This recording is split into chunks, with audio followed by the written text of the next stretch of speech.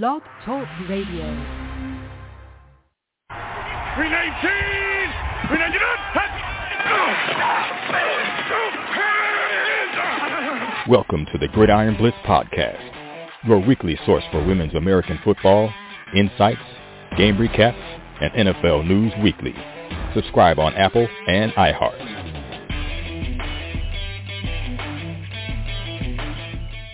Welcome to Gridiron Blitz, episode 394 in the house. Today we're going to have a big show. Today we're going to be talking the Gridiron emails, which is the bombshell in the NFL that came out yesterday all over social media. So we'll be diving into the Gridiron emails, the Washington football team, some of the concerns and issues there. We're talking to Terry Lister coming up here in the second hour as we dive into the NFL thoroughly, week 5, and then dive into week 6.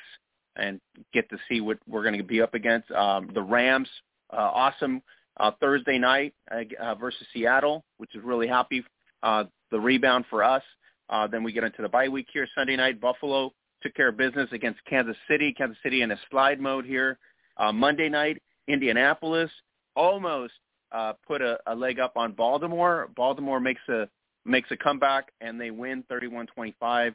So we're going to talk to Terry Lister about what happened there in those 3 games. Plus, we'll go into the situation of Week 6 as the Tampa Bay Buccaneers will take on the Philadelphia Eagles. Seattle Seahawks will take on Pittsburgh Steelers, and the Bills will be taking on the Tennessee Titans. So really, really key games happening in Week 6. So we'll dive in with Terry Lister after we dissect the Gruden emails and what things could transpire from that in terms of the investigation there. And going forward, what will happen in terms of the NFL scope? Transparency is one thing. Another thing is to completely, just bring out all this mess and see how they're going to, change up with PR and stuff like that. So a lot of thoughts on what these emails, are what's going to happen after the Gruden firing here in terms of the NFL and the scope of the NFL between coaches and players and management and owners and et cetera.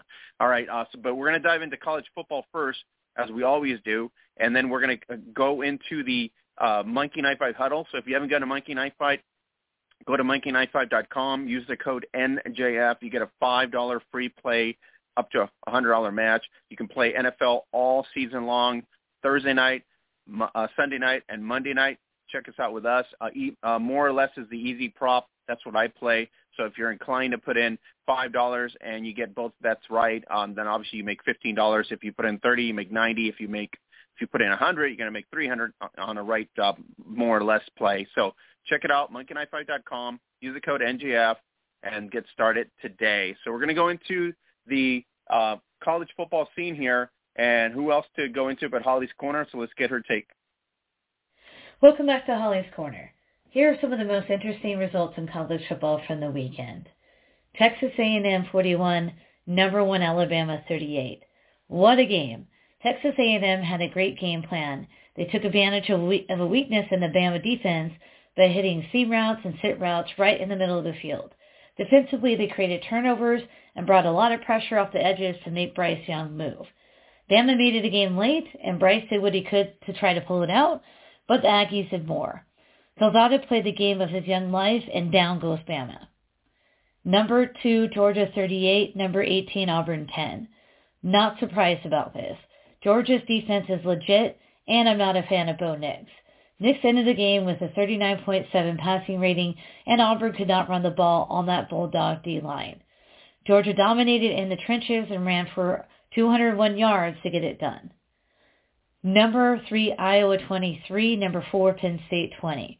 This was a classic Big Ten matchup. Penn State came out early and punched Iowa in the mouth, but they responded. Nico Ragioni scored the go-ahead score late and sealed it. Iowa is cruising so far, and their schedule on the back end softens up. They have a shot at the playoffs as long as they don't look too far ahead. Penn State has a lot to play for still and will be relevant late in the season, however. Number 6, Oklahoma 55, Texas 48. Another week and another Oklahoma scrappy win.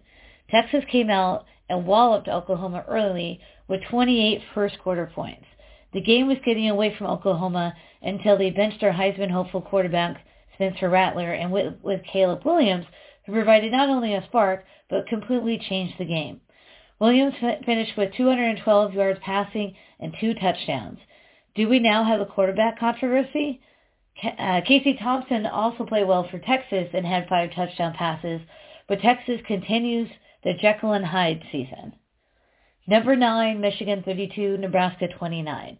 Michigan comes from behind to secure their 6th win of the season. Nebraska provided a feisty game, and Adrian Martinez had 3 touchdowns, but the Michigan run game with 204 yards was too much.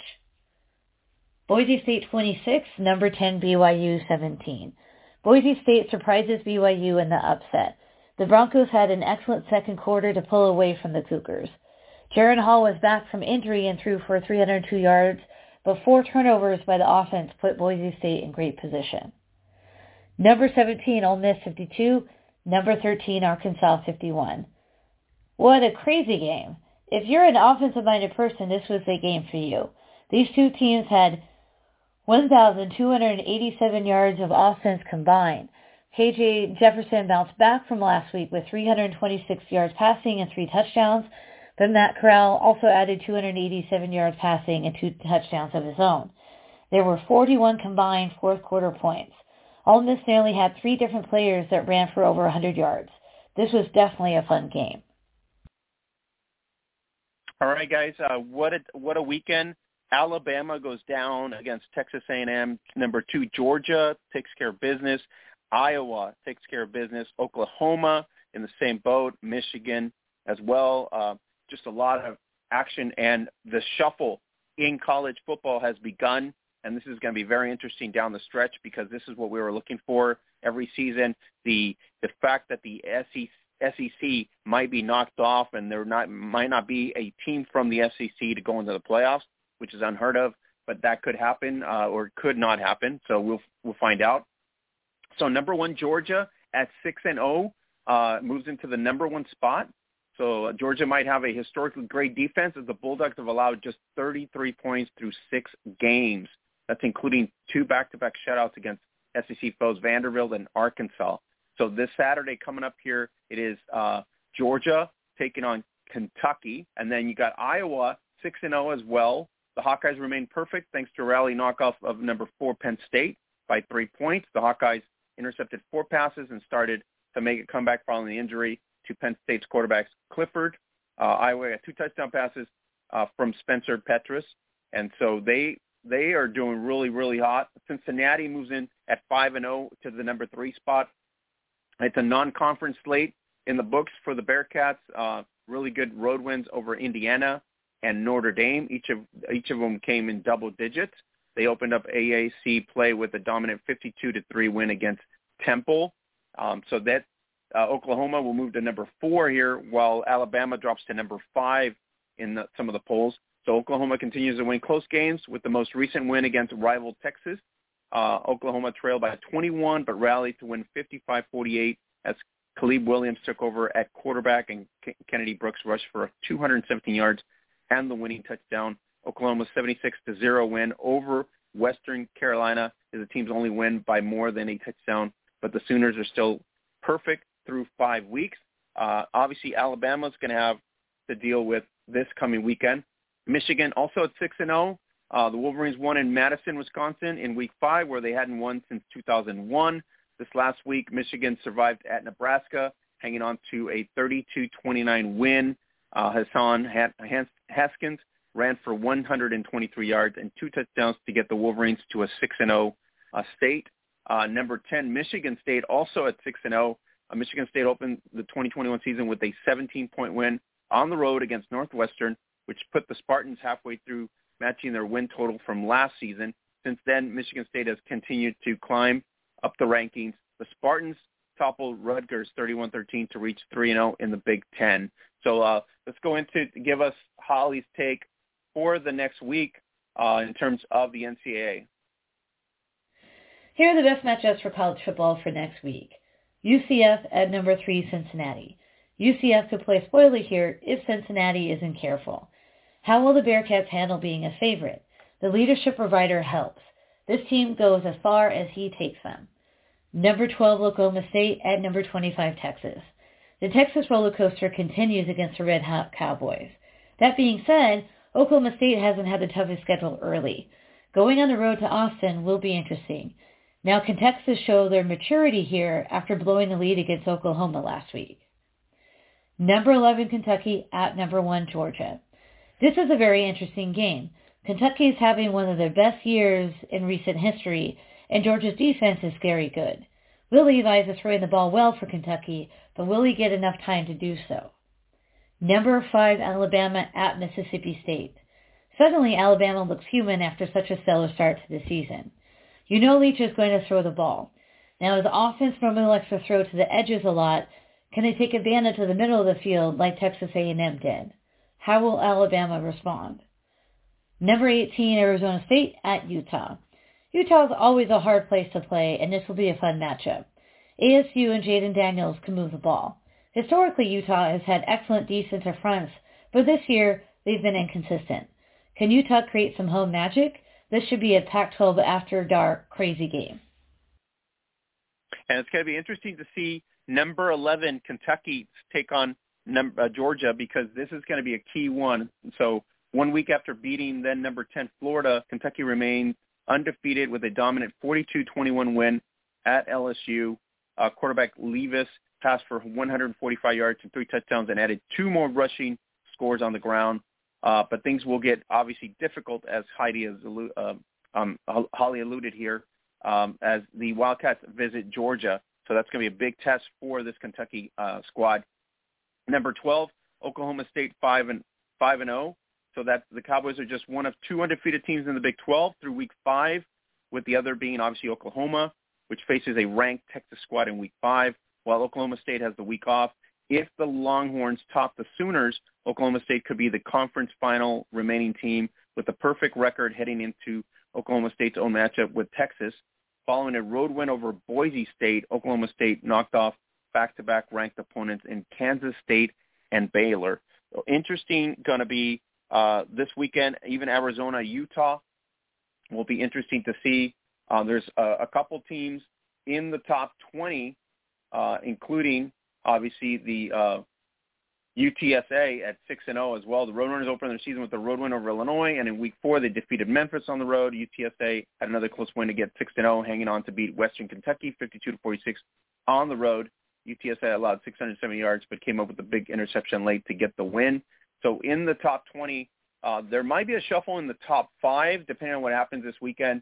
But there's a couple teams are moving up the rankings, and that's going to kind of make it interesting to see who stands out. But so far, we have number 1 Georgia, number 2 Iowa, Cincinnati is sitting at number 3, number 4 Oklahoma, Alabama drops to 5. And then you run down the rest of the slate, which is Michigan at 8 and 10, which are the most important ones right now. So the key games this weekend, UCF against Cincinnati, number 3. Number 12, Oklahoma against 25. Texas, number 11, Kentucky against, obviously, Georgia, number 1. Number 5, Alabama against Mississippi State. That would be a statement game if Mississippi even comes close to beating Alabama at this point. Number 18, Arizona State against Utah. So interesting situations going to happen in college football right now in terms of what's going to happen in the games this weekend. So we're going to be pretty much covering it all at the hub at facebook.com/Gridiron Beauties. It is the place to be. It is the best network on the planet, covering everything women's American football, including NFL fantasy, NFL week-to-week recaps and previews, including college football recaps and previews. So thanks to everybody for subscribing out there and liking our page. We're almost at 10,000, almost. I think we're almost at 9,200 right now, trending to 10,000, so at the hub. So really, really appreciate it. Also, if you haven't gone to our Instagram gallery, head over to our Instagram gallery. Check out all the amazing championship teams this past month right there at the Instagram gallery at Gridiron Beauties on Instagram. And if you're inclined to go to at No Joke Football, at the No Joke Football brand shop on Facebook or Instagram, check it out. You can get anything, tank tops, T-shirts, leggings, capris, anything you want to check out there. Use our code Zazzle Thanks for 15% off. If there's a higher code, obviously use it for that purpose as well. If you're international and you're listening to us in Europe, you can go to the Zazzle.com/Gridiron Beauty site, go to the very bottom tab on Zazzle, look for your country code, and go to your own country shop. It'll save you money. It's in your own country denomination and money, and also shipping will be obviously less. So check us out if you want to support our podcast. Check it out. Zazzle.com/Gridiron Beauties is the place to be. So, and don't forget to sign up to Monkey Knife Fight this weekend. NFL, PGA, MMA, NCAA, college football. Just a lot of props over at Monkey Knife Fight. So you get a $5 free play to take advantage, up to a $100 match. So check out monkeyknifefight.com. Use the code NJF to get started today. All right, so we're going to dive into Olivia Griswold here in a couple minutes in the Monkey Knife Fight huddle, and we're going to be also inviting everybody to subscribe to our Apple podcast, our iHeart podcast, and Spotify. Thanks, everybody, for subscribing to our Apple podcast. Based on metrics, we are trending really, really awesome over in Europe, close to the 120th rank in Europe. Especially in Denmark and in Germany. So shout out to everybody in Denmark and Germany for making that happen to us and listening us out there on all the group boards. We really, really appreciate it. Also, shout out to Spain as well, coming in strong in Europe for us, and as well as shout out to the Aussie crowd out there, always supporting us out there and always listening to us, and really, really appreciate it. And to the North American Swing, as always, for being here and supportive. So we really, really appreciate it. So don't forget, subscribe on Apple, iHeart, and Spotify. You can also find us on globalwomensportsradio.com, and you can go to the podcast tab there at globalwomensportsradio.com, and you can get everything there in terms of the podcast. All right? Here we go. Let her know here. And check it out. Here we go. So we should have Olivia coming in here in a couple minutes, and that we'll get started as well. And then we'll talk to her about her awesome season, Defensive Player of the Year in the WNFC for the Texas Elite Spartans. So that's hopefully it will be 2022 no different, but that's what's going to happen there. So let's go ahead and bring in Olivia right here in the Monkey Knife Fight huddle. All right. Site is the fastest growing daily fantasy sports site in America. You get fun, easy to play contests with cash prizes featuring your favorite players. Monkey Knife Fight, daily fantasy sports for the rest of us. Sign up now and get an instant match on your first deposit up to $50. All right, guys, deposit up to $100 now. So you guys can go to Monkey Knife Fight, use the code NJF to get started today. Olivia Griswold, how's it going? I'm good. How you guys doing? I'm doing good. How you doing? Are you awake? Yeah. Yeah, working that construction, I was moving 85-pound pavers during my project. So, yeah, sometimes I didn't know I would sleep till I was waking up in the middle of the night. So, well, it's cool. It's pretty cool because I do deep sleep too, and people are like, "Well, you look like a corpse up there because you're all exhausted." So it happens. All right, Olivia, wanted to bring you on because Defensive Player of the Year in the WNFC, big honors for you. But, you've been in this spotlight for a long time now with the Texas Elite, from Best of the West to now in the WNFC. So congratulations to you and your honors. Thank you. I also got to give some credit to my teammates and everything like that, because without them, and sometimes a few of us is actually out there tackling each other at times, trying to get to the ball. So I got to give a little bit of credit to my teammates and my coaching staff as well for myself getting that honor. So it's a kind of a team award along with it being personal. So,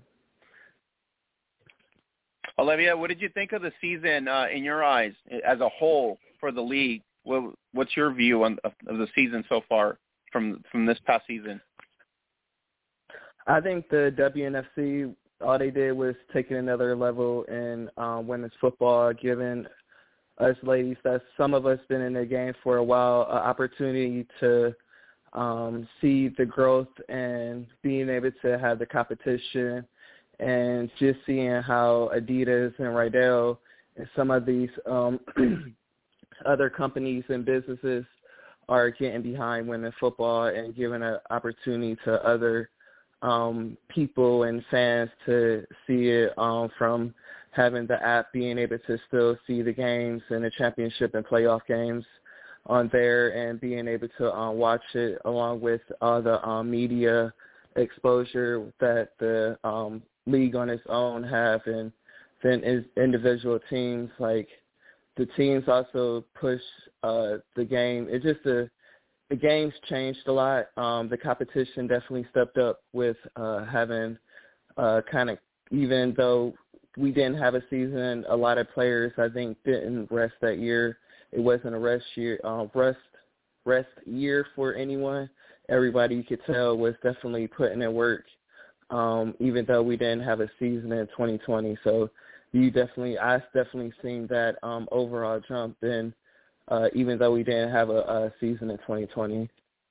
Olivia, your career has been pretty storied, Hall of Fame as well in 2018 as part of the class that I was inducted as well. So it's an honor to be with a classmate. But you've been following the game for so long. The changes are just trending positive at this point. Both leagues are gaining sponsors. Both leagues are aligning with some sort of visibility in terms of media or platforms. So the next step is basically just to get some sort of a regional contract so that you can have all these games to a bigger audience. But obviously it's grown, right? In your eyes, I mean, if you think about it, I've been covering since 2009. You've been playing for a long time, and this is probably what we talked about at the beginning of, like 10 years ago, and now it's achievable and it's actually real. Yes, yeah. I think it's just that next year, could be next year, could be a couple more years. You just never know what's being presented behind closed doors, and what the league may be working with, being the WNFC or the WFA or whoever out there. With social media, you could definitely see the growth of women's football just for me, just from that aspect, from women being on it all over the world. You see that there's a lot of social media about women's football, and it's the number one growing sport, and you definitely could tell by the commercials and more younger girls, little girls being able to play in some cities having leagues and everything like that. So it's definitely what we were talking about first playing, saying, hey, it's a possibility you may see it, or maybe once we get retired, but now it's actually at that point, kind of an honor to actually be kind of out there being Defensive Player of the Year, and then playing for the Texas Elite Spartans, one of the the best team in women's football in my eyes. So, everybody can argue with that, but stats don't lie, numbers don't lie. So kind of just being able to be a mentor for some young ladies that's out there that I don't know, I'm actually touching their lives. And it's just great to see little girls playing football, and knowing that they one day can play on TV and stuff like that. So it's definitely growing, and all it takes is that one person to believe in whichever league or however they go. It's just that one step is right there, and it's right behind, it's right there at the door. So we just waiting for it to open. So Olivia, what do you credit you guys' amazing record of just shutting people down, minimal scoring? Because it did a great job in this season, even up to the finals against San Diego. So I know that you're going to credit the line and everything, but overall, this line has been solid in the 2 years that you guys have showcased yourselves in the WNFC, and obviously championships in 2 years in a row. So what do you credit the line in terms of the stout line minimizing scoring, in other words? Well, it goes from the high up, Odessa Jenkins basically being the owner and head coach of the team, holding everyone accountable for what their job is, and that trickle downs to our defensive coordinators and down to our position coaches, and then each one of us holding each other accountable for what our job is. My job is defensive end. That's what I'm supposed to do. Our coach tell us what our job is, what our individual goals and everything is, and that's what I'm supposed to do.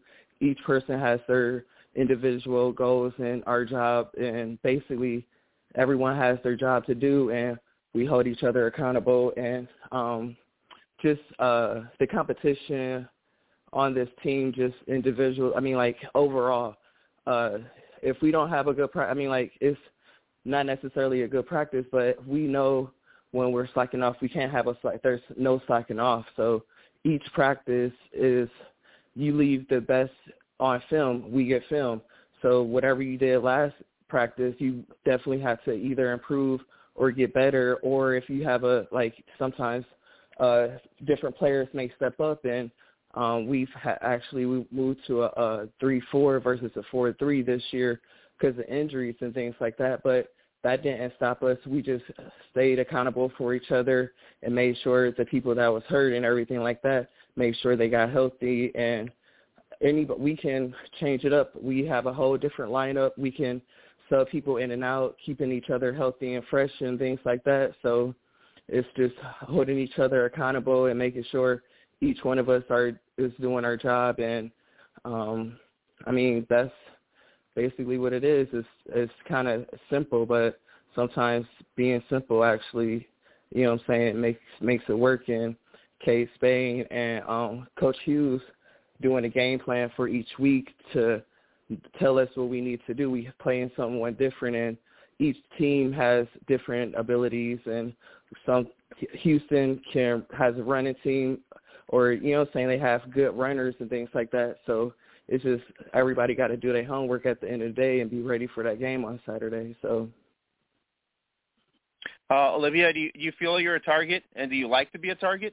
So I think everybody at the beginning of 2022, everybody will be eyeing you guys as the benchmark. How do you take that? You take that as a positive, or come get me so we can get better? It's kind of always, I'm used to kind of having that target on my back, so it's nothing new for me.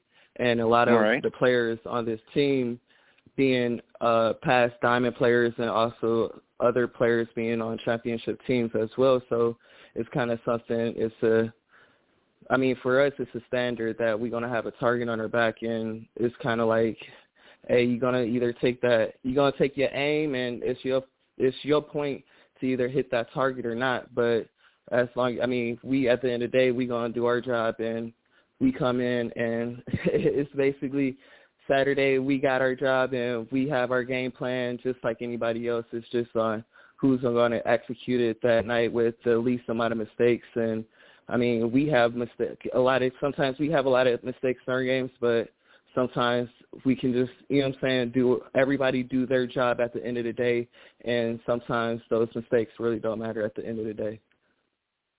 All right, number 6, we're talking to Olivia Griswold, champion, Hall of Famer, as well as multi-time champion with the Texas Elite Spartans, right here on the Blitz. Olivia, the scenery and the atmosphere at the 9 Cup, what can you tell us about that in your eyes when you walked in? 9 Cup, this is the weekend. You got flag football, you got panels, and then you got to get ready for the game. So what was your first impressions when you walked into the 9 Cup weekend? It was really amazing to actually be at the Dallas Cowboys, one of their practice facilities. That facility was open all weekend, so it was I feel as though closest treatment to being a professional that I've had. Came in, sign up, get your passes for the field passes and everything, get the itinerary, and for us, we didn't play in the All-Star game, but we got our jerseys and was able to watch the practices and things like that and kind of stick around. Well, for some of those that stayed around, but it was just the facility and the staff at the Star and everything were great.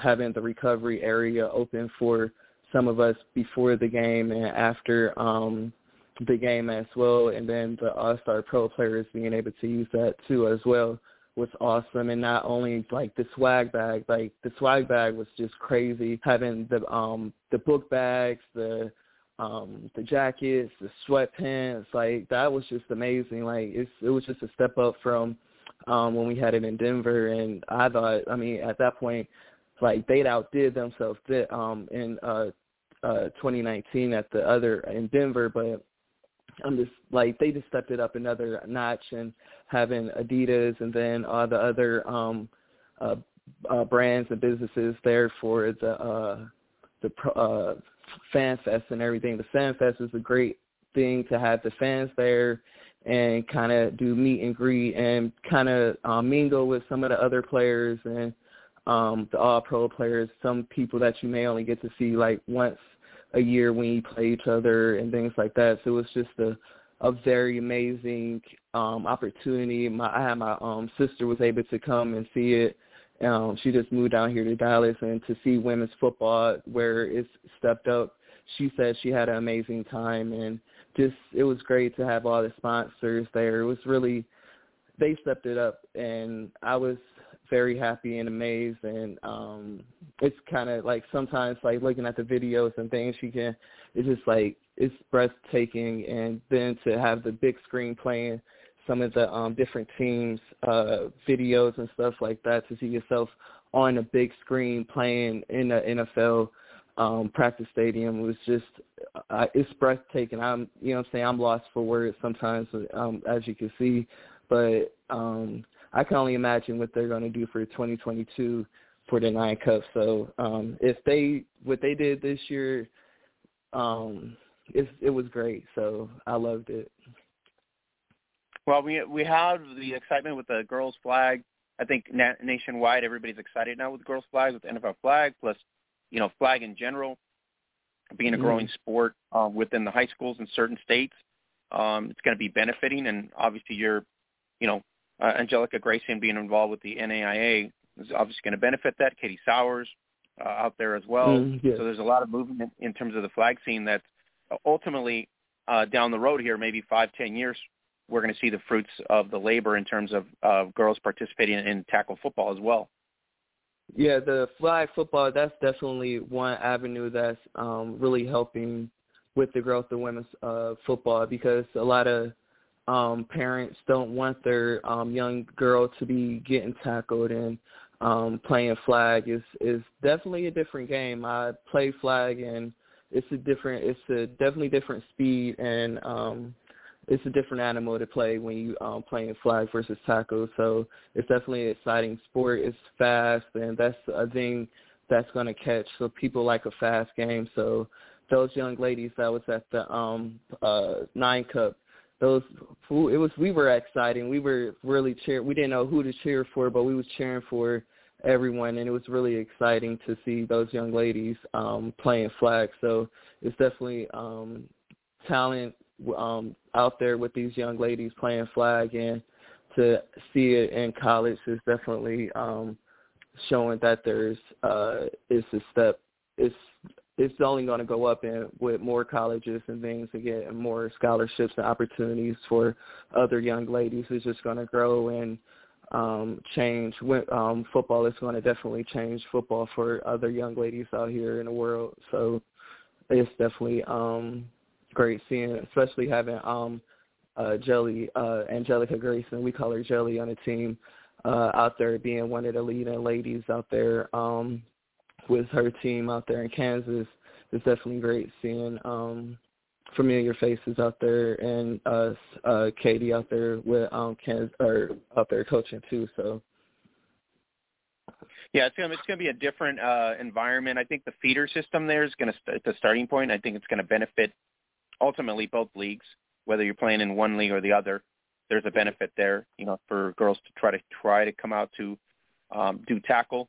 Olivia, the barrier of the funding is still an issue for tackle football, but as we grow the sponsorship, that's also going to lessen the way that girls can come in to play tackle, because if we ever get to a stage where the sponsorship is big enough to pay for the equipment, then it's another barrier that's been eliminated, and I think a lot of girls would then participate even more given the fact that they're not going to pay out as much as maybe the veterans did in the past.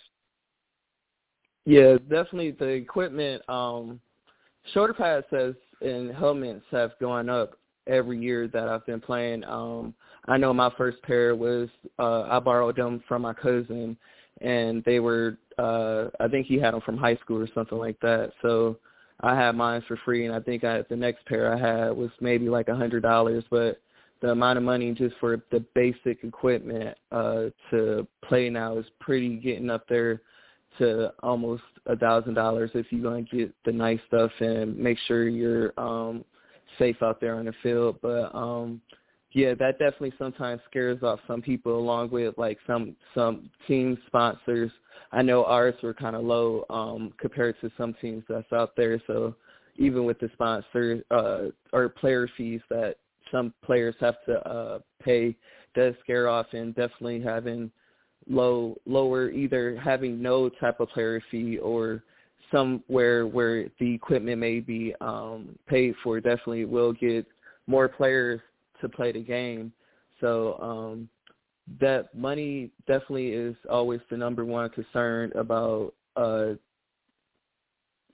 people playing. Some people, women, we have to sacrifice either you know what I'm saying, getting the newest things at home or paying for a player fee. So sometimes having that sacrifice that we have had in the past will not be there in the future, and it's just going to grow. I think it's there, and some people having the right people at the right table and having the right conversation. I think somebody will definitely see that there's the avenue for money, and that somebody's going to make that check and make that move to really make that a big investment in women's football, being whoever, if it's going to be with the WNFC or with the another league out there. But it's definitely, that move is being made, and hopefully that other women that kind of had the opportunity to want to get out here and play will kind of come out there and definitely want to get out there and play. So.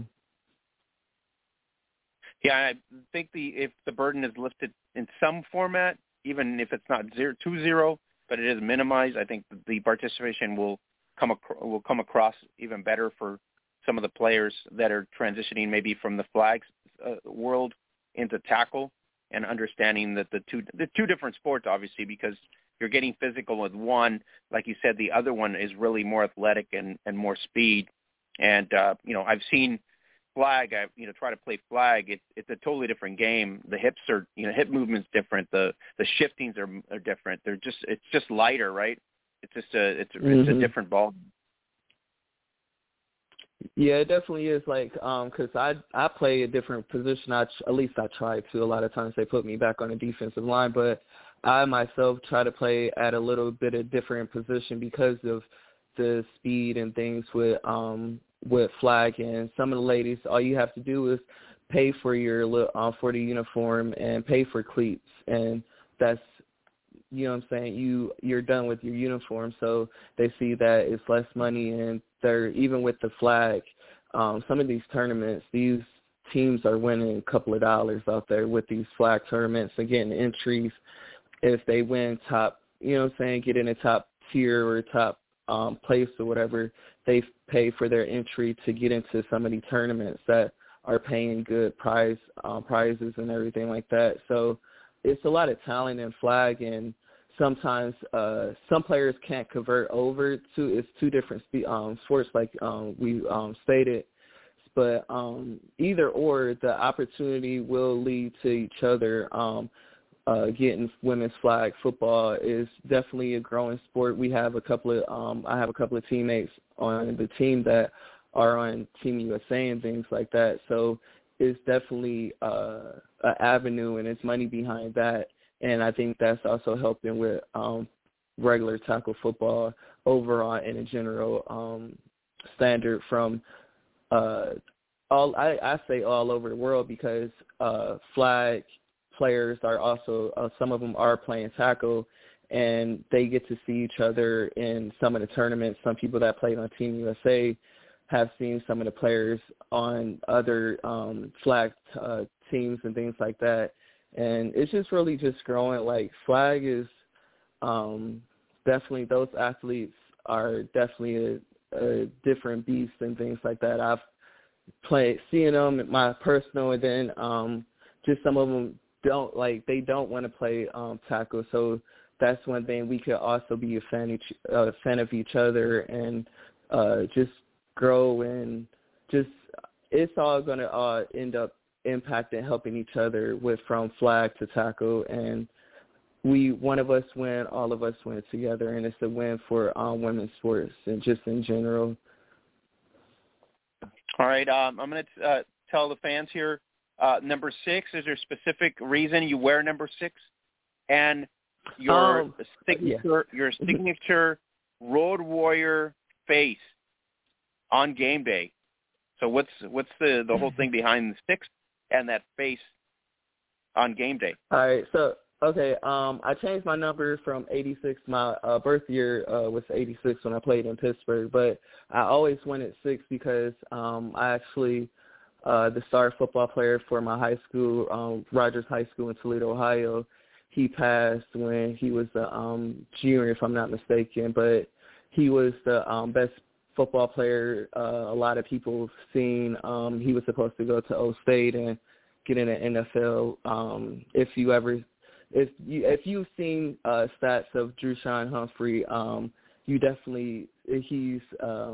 definitely was the NFL body in high school and everything like that, and he ended up having passing from an irregular heartbeat, and I kind of just wear that number, just a dedication for him.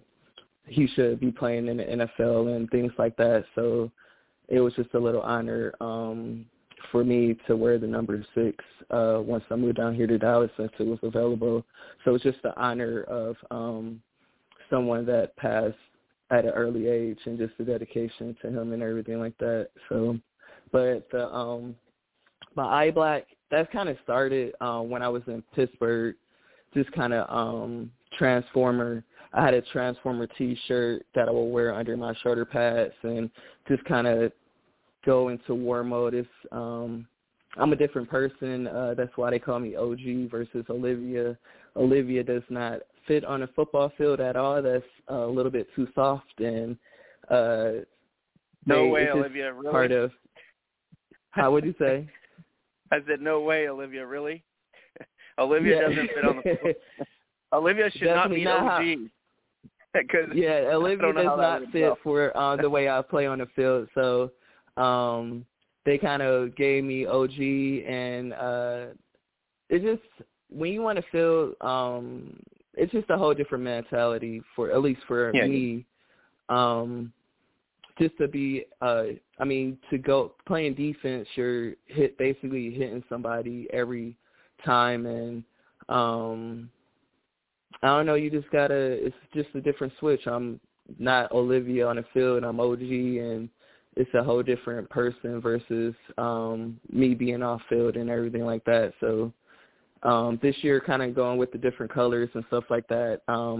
Technology, they have a different color eye black now versus just having a straight black. So kind of just changed it a little bit to see what I like. I guess a lot of people, it kind of adding the gold and everything just changed it up. So just a little bit fun with changing the colors and things like that with the different colors. But the eye black is just, it's wartime. It's time to go to battle, and I'm not being nice out there. So once you see the eye black come on, you already know it's game time.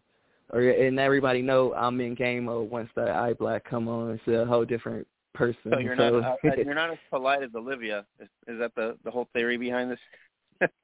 Yeah, Olivia's the kind of like the light side, and OG is kind of like the dark side. So Olivia, me off field. What do you say? OG, the Joker on Saturdays. Is that what you're saying? It's the opposite. Yeah, basically. Yeah, you meet me on the off field, and you be like, I'm just like real super nice and stuff like that. But when it come to game time, it ain't no games out there. It's time to go to battle, and whoever wins at the end of the day, we gonna win, or you gonna win, or whoever it is. obviously we've been winning, so I got to put that out there. But, you know what I'm saying, it's going to go to battle, and I'm ready to take on whoever, or one person or three people, whoever or whatever you're going to bring at me. I'm ready to face it, and that's what it is. So it's just a different persona, and if you play football, you definitely know what I'm talking about, and sometimes you got to flip that switch, and that's just part of it. Yeah, no, it's a real situation, because it's kind of like two different personalities, and then you get the green light saying, okay, well, now you can actually assault somebody without going to jail. So you call yourself crazy in a lot of ways, right? Right, yeah. A lot of people, like, some of us say it's legal assault. I can go on Saturday nights. I get to legally hit somebody and not go to jail for it, and sometimes pick them up if I like them, or leave them on the ground and keep it moving. But, yeah, it's just a different mindset. I love it, and I'm glad to be able to get back to football after not having a year with COVID and everything. Yeah, it was a different environment for sure. All the restrictions and limitations, and then the fact that we had to go on non-human contact for most of the time, and being on Zoom calls, and just a crazy little 2020 that everybody's going to remember. It's just going to, or wants to erase of, so depending on your situation. Right. Yeah. I actually worked the whole time, so I was working 2 jobs. So it was basically, I was working during the day and at night, and basically it was kind of like a normal time, but it was basically everybody else was on punishment, and I'm like, I got to go to work, and everybody's at home stuck, and I can't see anybody. I can't go over their house because we're supposed to be on quarantine and everything. So it was really different, but definitely the Zoom calls and Zoom workouts and things for the team definitely helped in many ways. So it wasn't like we didn't have no contact in a sense. We still had Zoom calls and seeing each other face to face, versus sometimes phone calls aren't the best. You can't see their face, and being able to talk to each other and see each other's faces at times definitely helped. At least it helped. I know it helped me. So we still worked out. So we still had practice. We had practice on Saturdays and Sundays. So that aspect was still the same, but versus having to drive to a field or anything and everything and being together. So we still practice. So it was technology helped, and everyone was able to adapt, and OJ made it mandatory, so it wasn't like it was kind of free. If we wanted to go or click in on the Zoom meetings, you had to be there. If not, it was consequences, and you had some explaining unless you were working and had some, family issues and things like that. So definitely it was a experience. We adapted. I adapted in ways, but I'm kind of glad that we had that year off. I had some working 2 jobs, definitely put a strain on my body, and I was able to definitely get where I wanted to, which obviously showed this year with being Defensive Player of the Year, and the team, helping with the team make its team goals of winning another championship in the defense, not getting any points scored on all season. So it was I'm glad in ways that it happened. I'm not happy for that COVID-19 was the cause of it, but in ways you have to be able to take the negatives and sometimes turn them in positive when you can. I hated that everything happened with COVID and the many people that lost their lives, and I know my family was affected. I didn't have anyone in my family pass, but my twin sister did have it, and a few friends did have it, and I know people that did pass from it. So it was definitely a situation, and some people are still affected to this day. So on that note, it was it was definitely a learning and growing situation for everyone and definitely for myself. Yeah, it's a different environment for sure. That was, a changeover for everybody. I think it gave everybody a little bit of a perspective and focus on trying to get more relationships and networking. So there's I think a positive there for 2020 where it allowed everybody to kind of just hone in on, okay, let's use this time to really, start networking and gain some traction. And I think everybody in both leagues did that, and it kind of benefited the 2021 season in both leagues. Yes, it definitely did. OJ was from Yahoo Sports to the Breakfast Club and everything like that. And even though we didn't have a physical football season, the leagues definitely and women's football definitely grew that year a lot.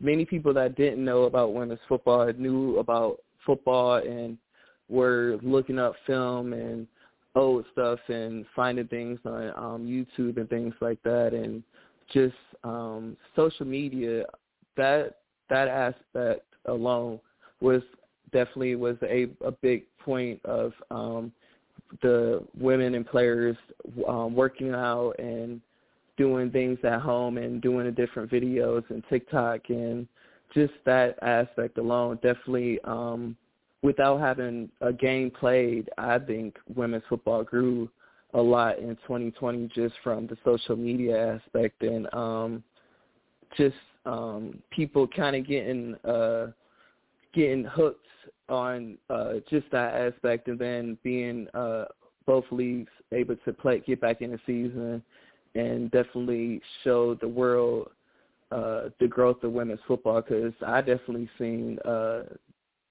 the teams, like the speed and the talent overall is definitely growing, and some women are making decisions to make those trips to other teams and kind of get on teams that are definitely making moves and things like that. So definitely the social media and that aspect definitely helped with the growth.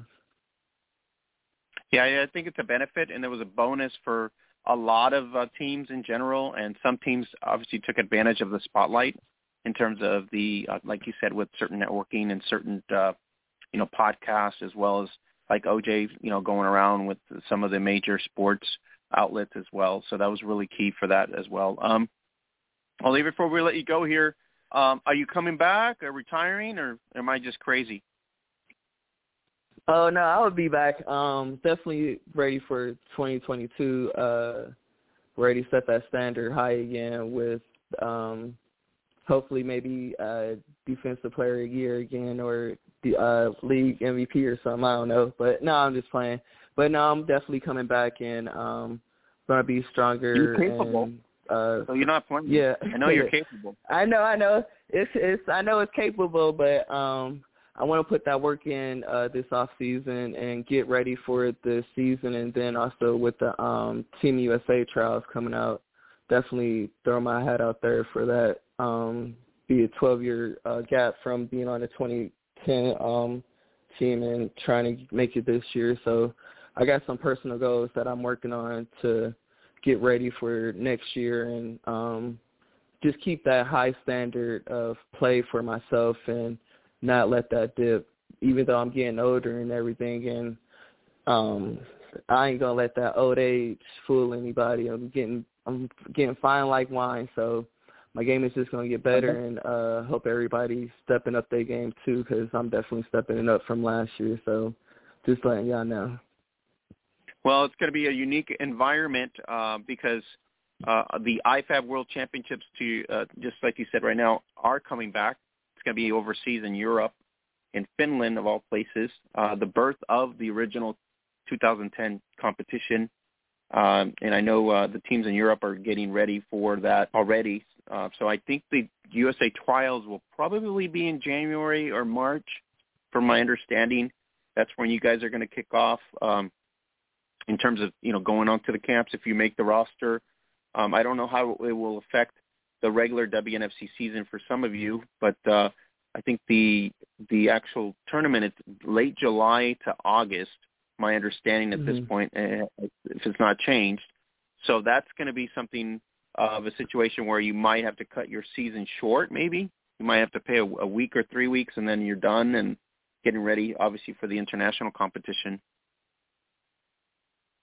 Yeah, I think like in the past, the leagues did actually kind of make adjustments to the tournaments and everything. So if they finding out so soon, and I think the leagues may actually make some adjustments so players aren't missing their home team games, and hopefully you don't have to make that big sacrifice, because that's a very, very big sacrifice to be making, and that also too would be a judge on depending on who may possibly try out too for the Team USA if compromising their own team schedule for the league or for that game and everything. So that's definitely something to think about. I didn't think about that because I know in the past the leagues did make adjustments to that tournament, but I'm definitely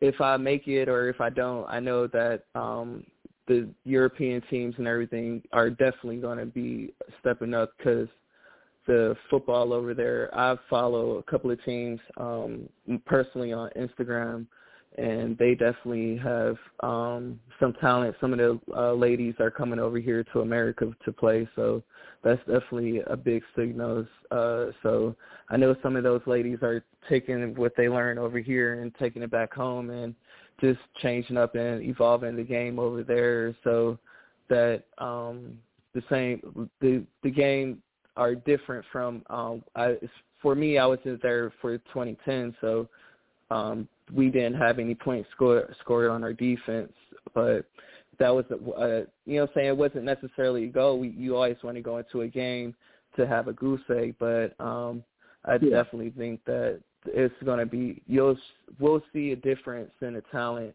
on the different teams that's going to be in the IFF games and everything like that. So either way, I'm excited for it to be going on and just to see who does make the team, and to even just to see those games happen. It's going to be a great games to watch either way. So. Yeah, the excitement is built up in the North American swing with Mexico coming in third with the bronze, Canada with the silver, you guys with the gold. There's opportunity for a couple teams in Europe to obviously field a couple more teams. I know Germany is probably going to return their team, which didn't have a team. Spain's more than likely going to put up a team, if anything. So the game has grown, to your point, especially in certain areas of Europe where it is now 11's played, which is basically what the competition is going to be. So everybody's stepping up to playing 11s, where normally everybody was playing 9s before because of numbers and interest. Now in some countries that interest is higher, so they are playing 11s a lot more. So that is going to be a challenge for you guys as well in terms of, like you said, international competition. Yeah, that's just another example of the growth. I did, yeah, that was true. I remember when the game was 9s, and now they have multiple leagues in different countries and things like that. And I know my twin sister does that AFE Team USA, and going down to Honduras and being, I think they just went to Mexico, having those games and things like that are also helping growing the international, and seeing that there is a little bit of that the talent's growing and the games are getting better and things like that. So that's also showing the growth of women's football overall in the world. So it's just not in the United States where it's opportunities, it's becoming international. So it's there, and I know overseas it's definitely it's a different game over there. They have a lot of opportunities and things back at them over there. So I think once it's all going to get there, and each year we all see the growth and the growth that's happened from 2020. It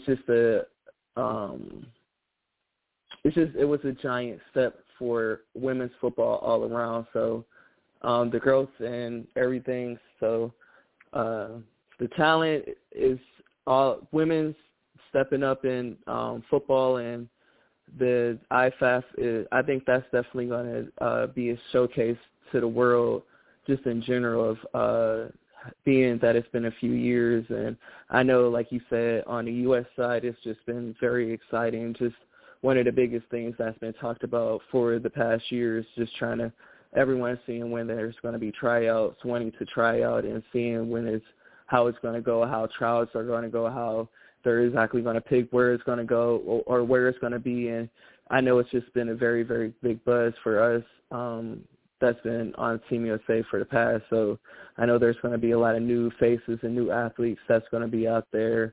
And even for, like you said, the other countries, new countries that haven't been in the IFAF before are going to definitely try and put their hat or put their ticket in that hat. And, you know what I'm saying, and it might be some countries that we haven't seen before. That's the excitement of these games and the change of women's football all over the world. So maybe the tournament might be a little bit bigger, or maybe they get more numbers of teams. I'm not sure, but it's just something exciting to just see what countries are going to actually be involved.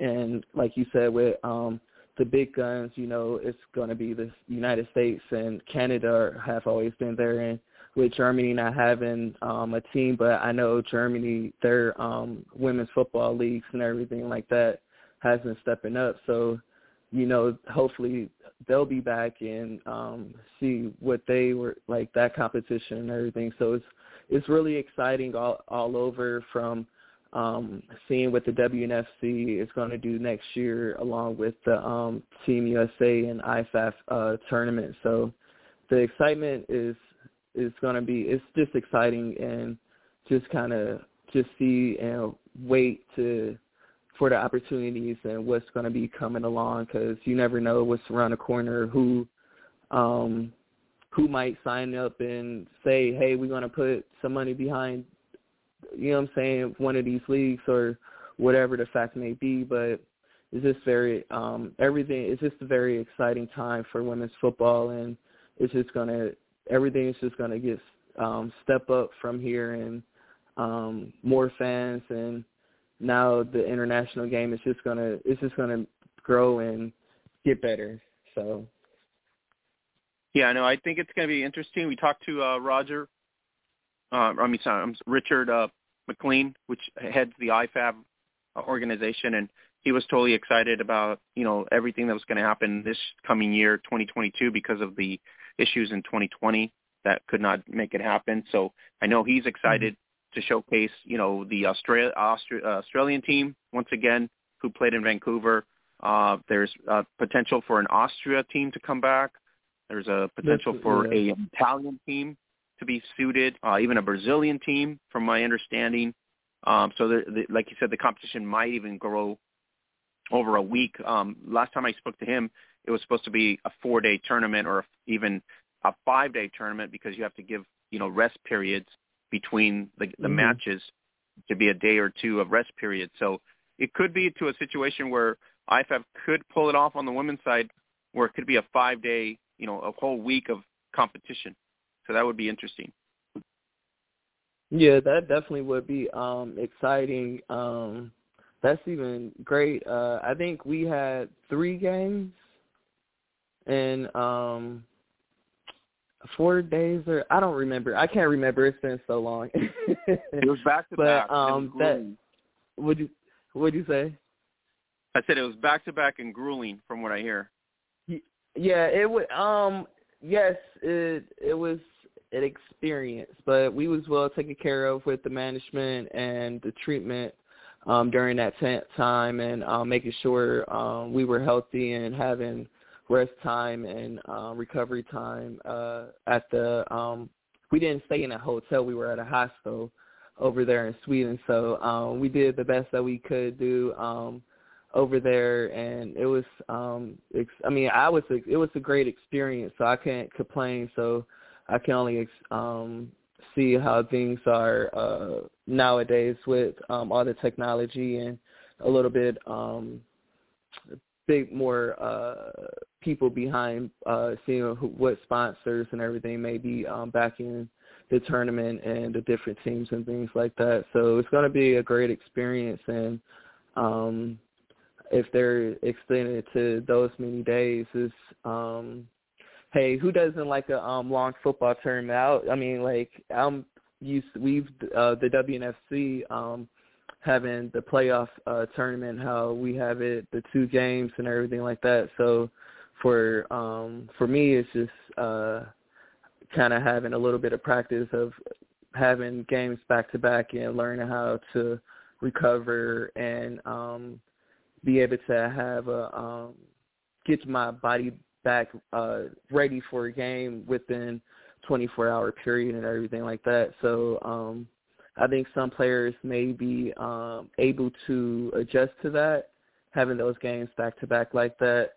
But it's just going to be exciting either how, if it's 5 days, 3 days, it's going to be a great opportunity and to see some international football.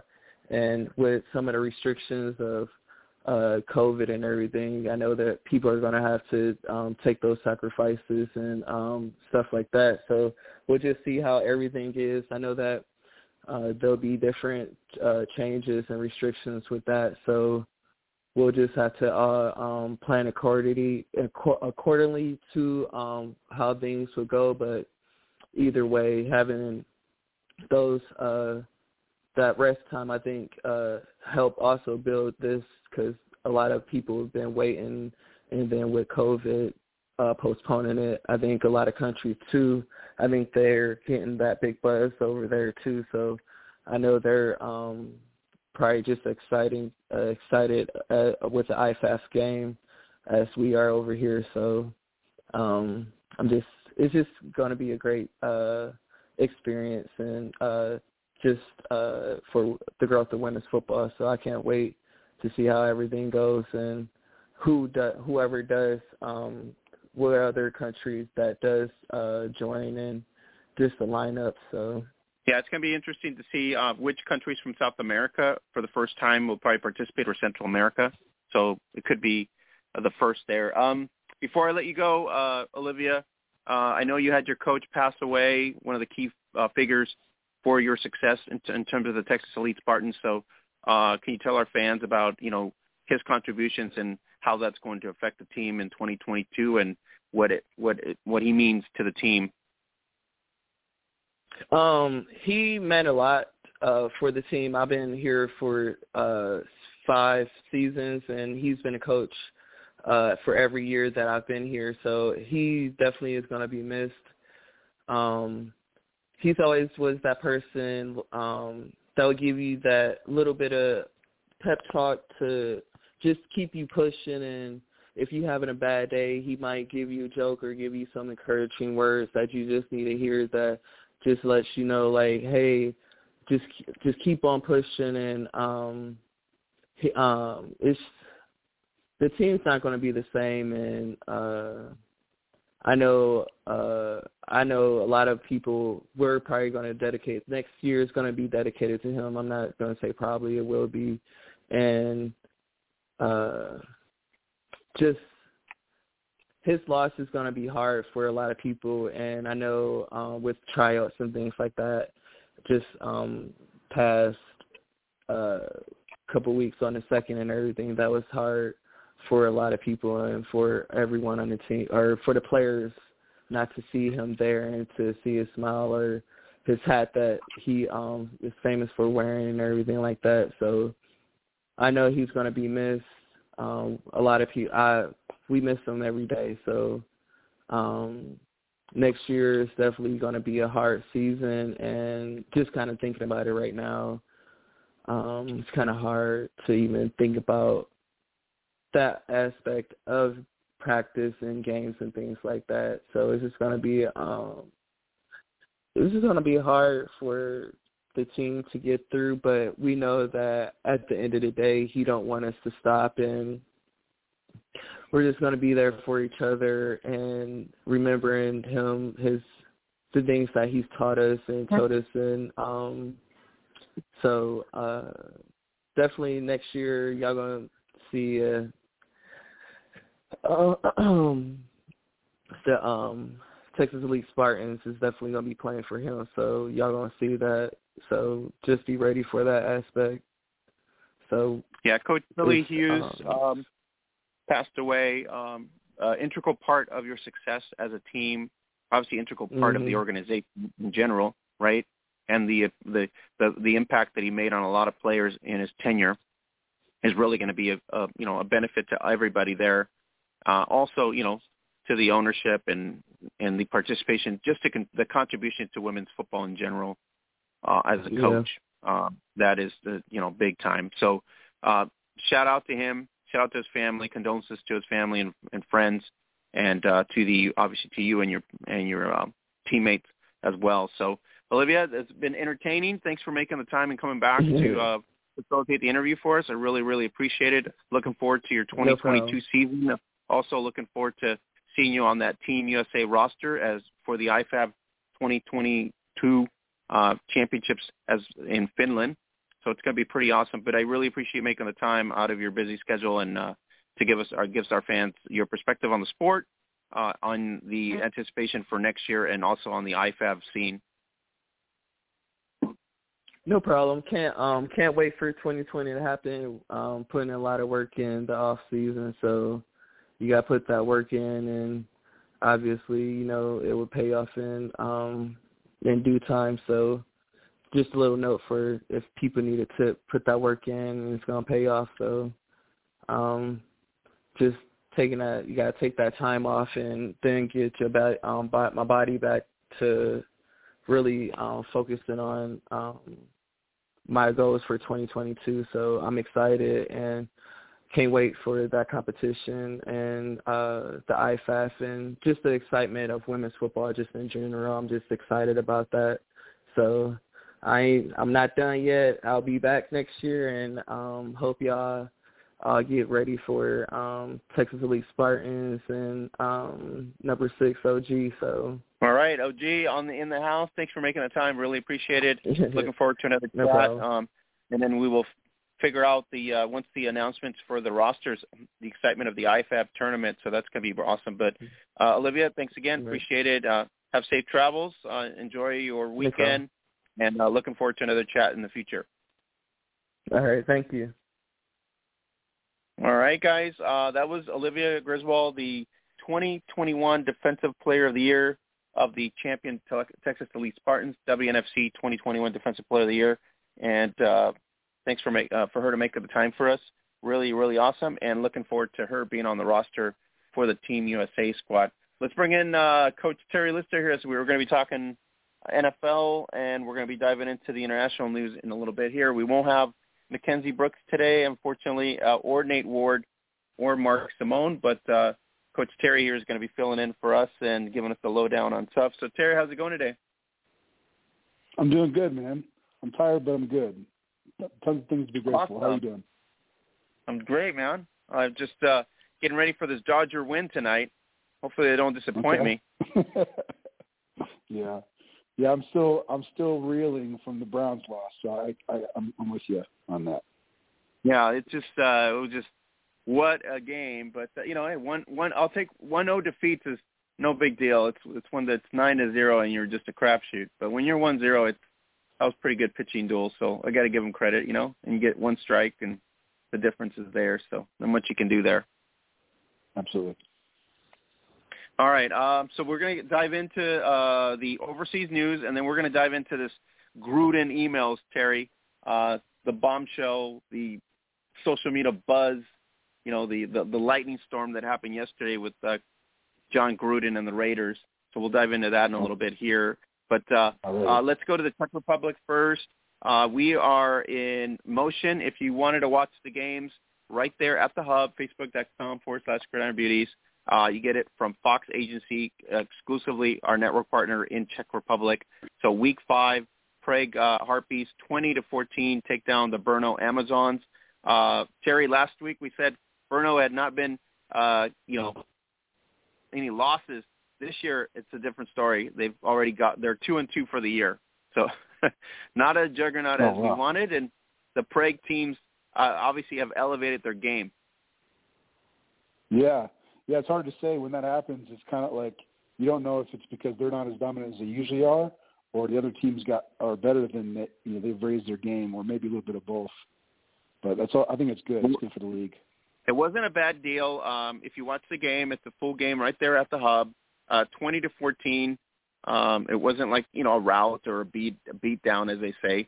It was just a competitive game, and Prague Harpies do get the win, and so Brno Amazons go to 2-2. The Harpies are really improving, so shout out to them. Warsaw Falls once again, so they're 0-4 for the season. Probably not going to make the playoffs at this point. Just FYI. There was 80-18, Terry. The Black Cats of Prague just put the beat down on the Warsaw Sirens, so I feel bad for them. But 0-4, probably back to the drawing board, right?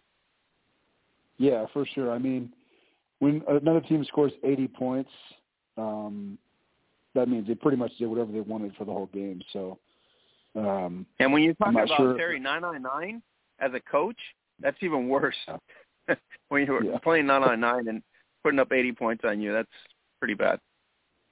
Yeah, for sure. Back to the drawing board.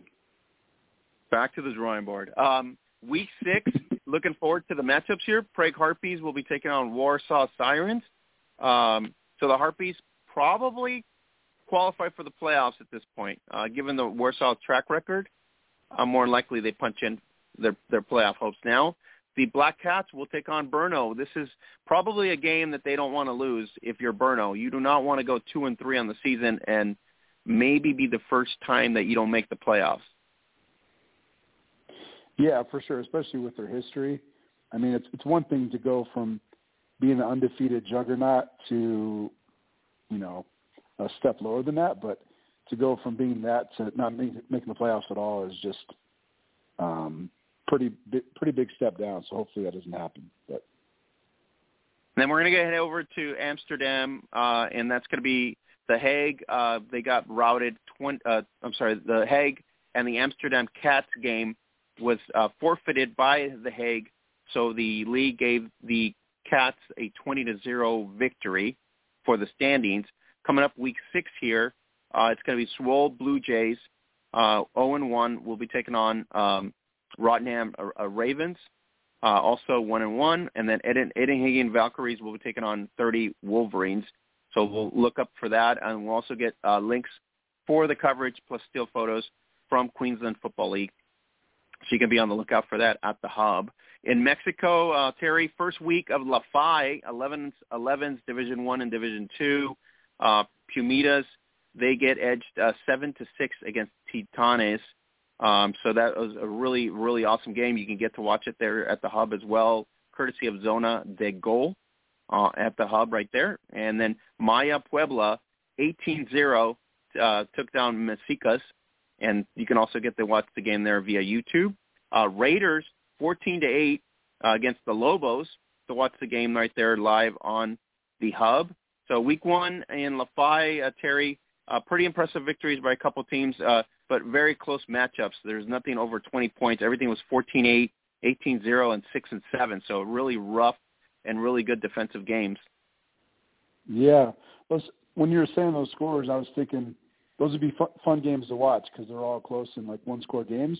Makes you wonder if it's just a lot of really good defense or a lack of offense. And so without watching the game, I can't really speak either way. But well, I can tell you right now, defensively, most of the matches were pretty good.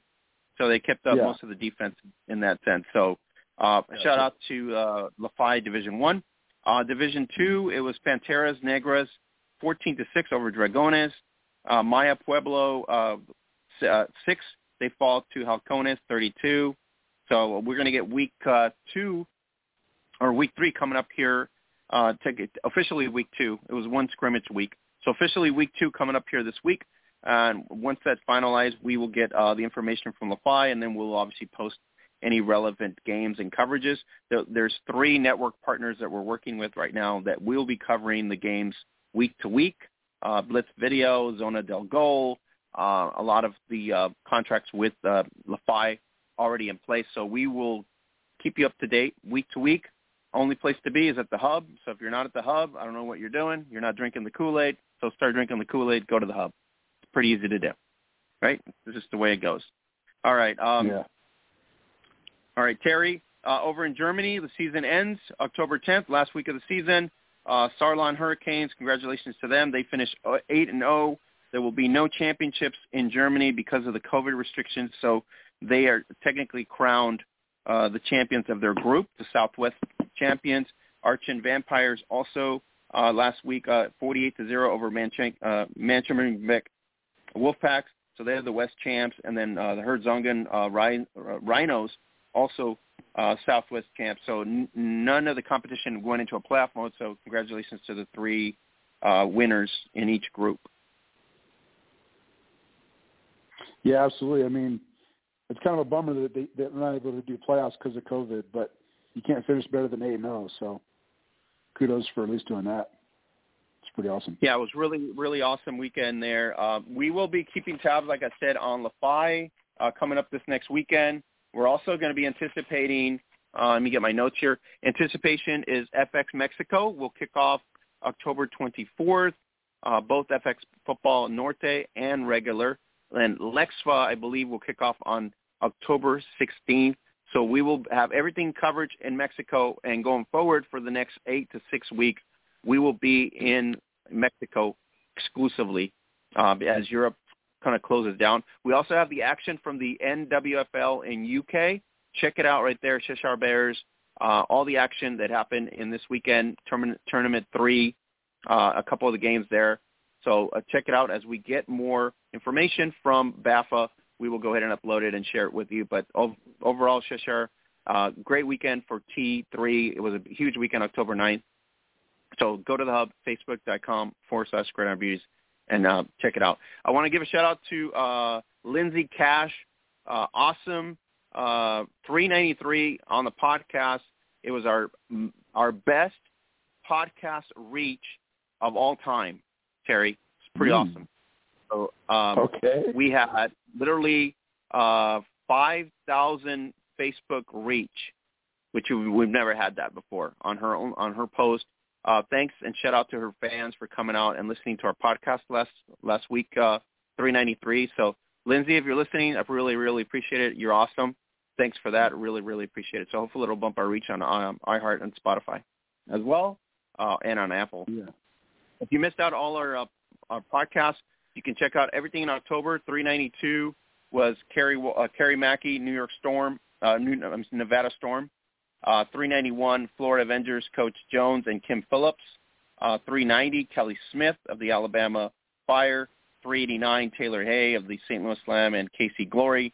And then 388 with the beautiful and talented Tori Petrie, former media reporter of the Detroit Lions. 387, the talented Megan Lewis as well. So Rookie of the Year. So pretty cool. So really appreciate you guys listening, tuning in, and subscribing on all your favorite platforms. All right, Terry, that's it. Pretty much international news. So if you need to know anything else, I guess you go to the Hub. That's where you need to be, at the Hub. Yeah, absolutely. I guess my only curious question for you, Oscar, is if Lindsay's episode was the new record with 5,000 reach, what is second place?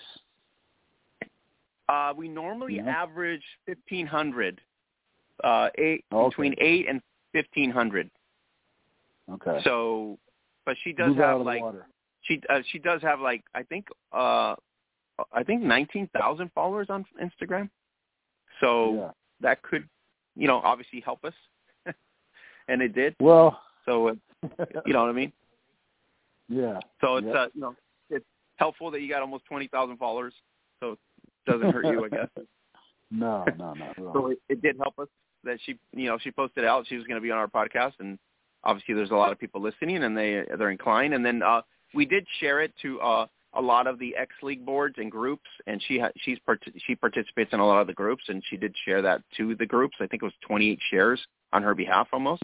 So that will also get us a big bump So shout out to the X-League groups and fans out there, and shout out to Lindsey Cash for making it very, very awesome for us to get bumped up.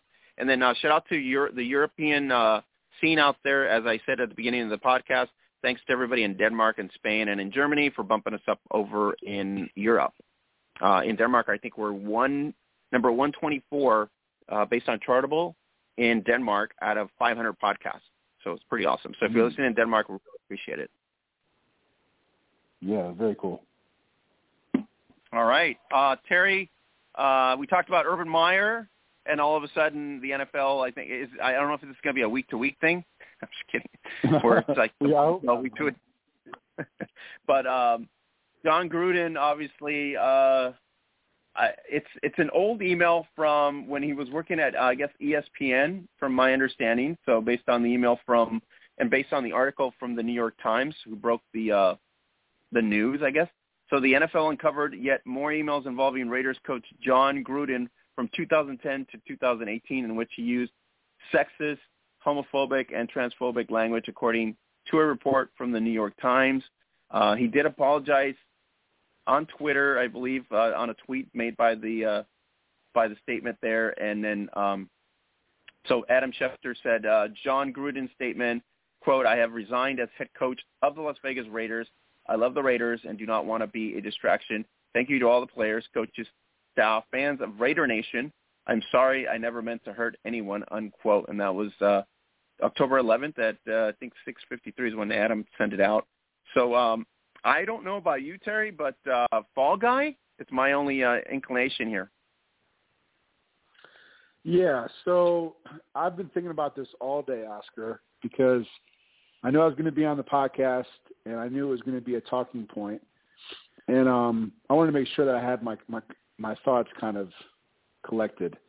So before I give you my opinion about the whole Gruden situation, I just want to say that I'm not speaking on behalf of anybody but myself.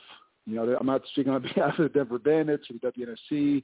I'm only speaking on behalf of myself, and so my opinion is my own. With that being said, I guess the first thing is I understand why it happened, right? I understand why he is no longer the coach of the Raiders.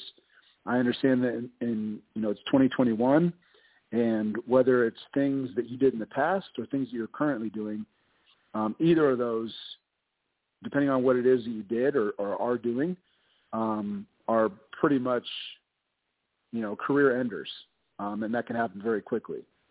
So I don't have a problem with the Raiders, releasing him as their coach. I think it's the right move. I agree that he would be a distraction for the team. He doesn't want to be that, and I don't blame anybody for making that call. Now, with that being said, Oscar, I do have some opinions about how our society handles things like this. So if you don't mind, let me just share. I'll give you the floor. 2 minutes. Do your 2-minute drill. Yeah. 2-minute drill.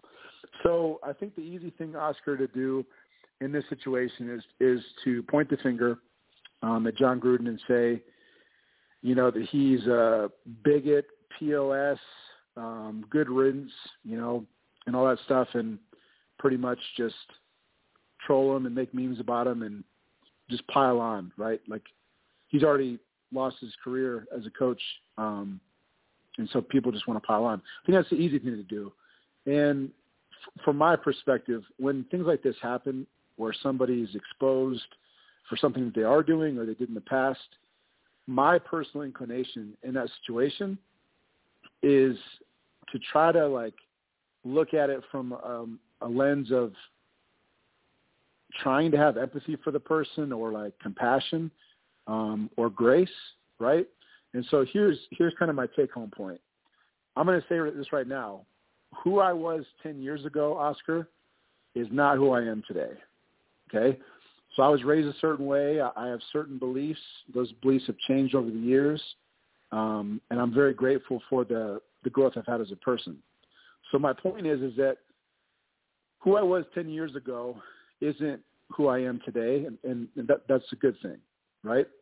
And so as that pertains, the reason that matters with the Gruden situation is I've never met John Gruden, right?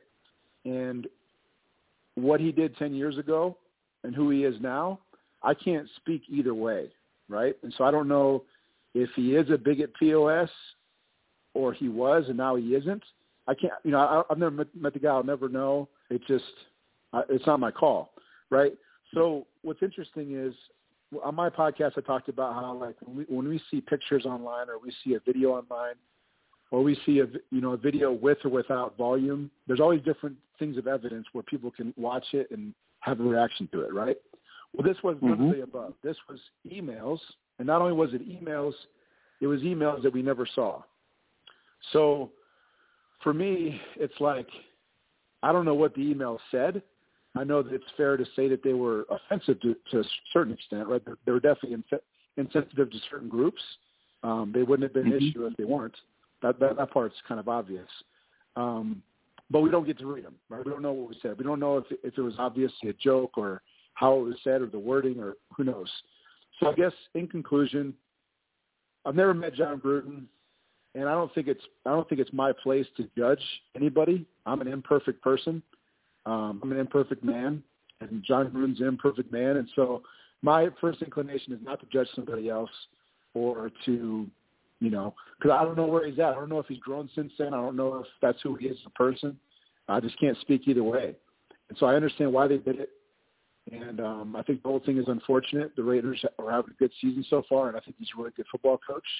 But to speak on his character or just to throw him in the trash and just label him, as, people just like to demonize and cancel culture and stuff like that, I'm just not a fan of it. You know what I mean? I'm a fan of people growing and learning from their mistakes and, trying to be better people. So I just think that our country, the USA, is filled with a lot of people that are angry, a lot of people that are aggressive, and they're very divisive, and more so than I've ever seen in my lifetime. And that's unfortunate. And I think when these things happen, those type of people want to just get that person out of their sight. And I think that it just lacks room for growth. And so whole thing's unfortunate. I understand why they did it.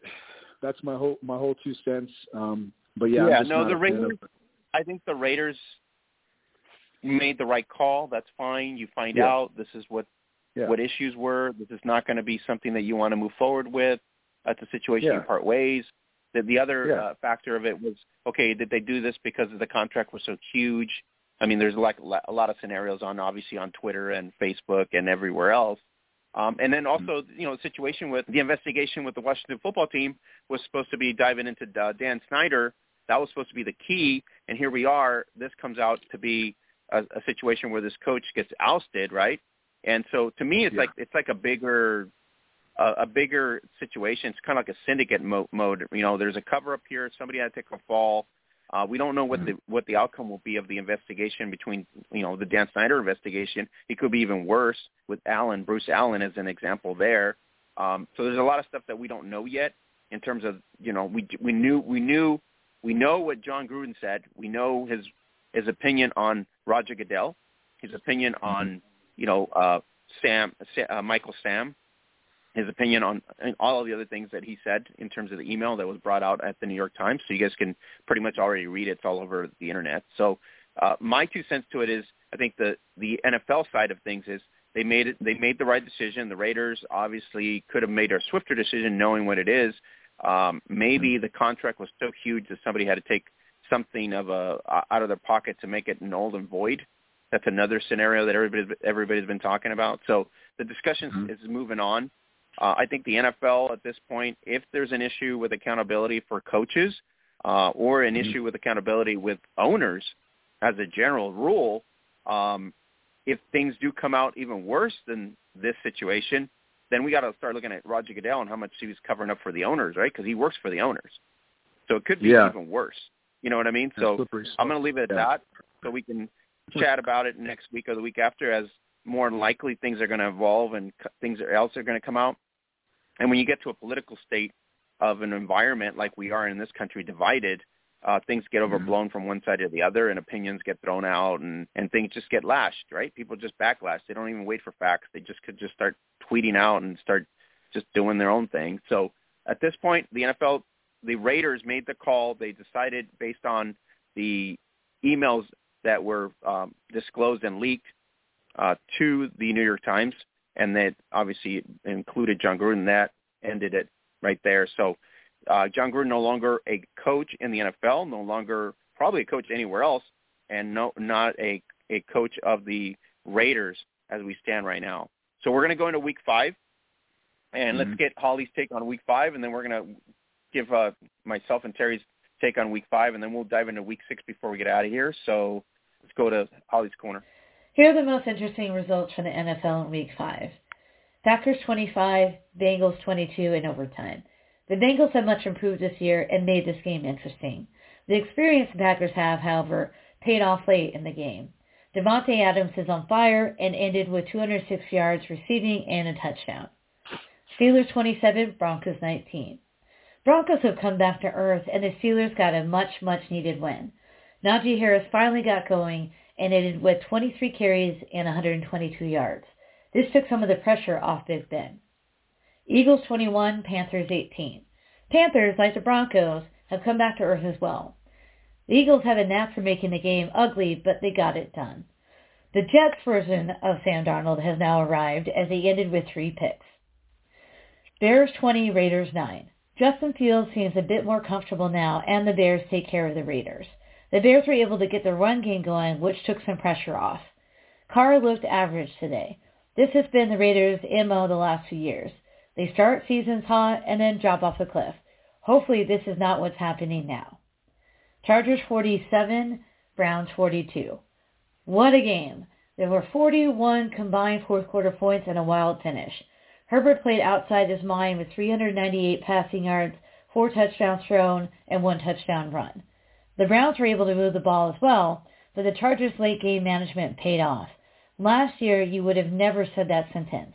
Watch out, though, because the Chargers are for real and Herbert is entering the MVP race. Rams 26, Seahawks 17.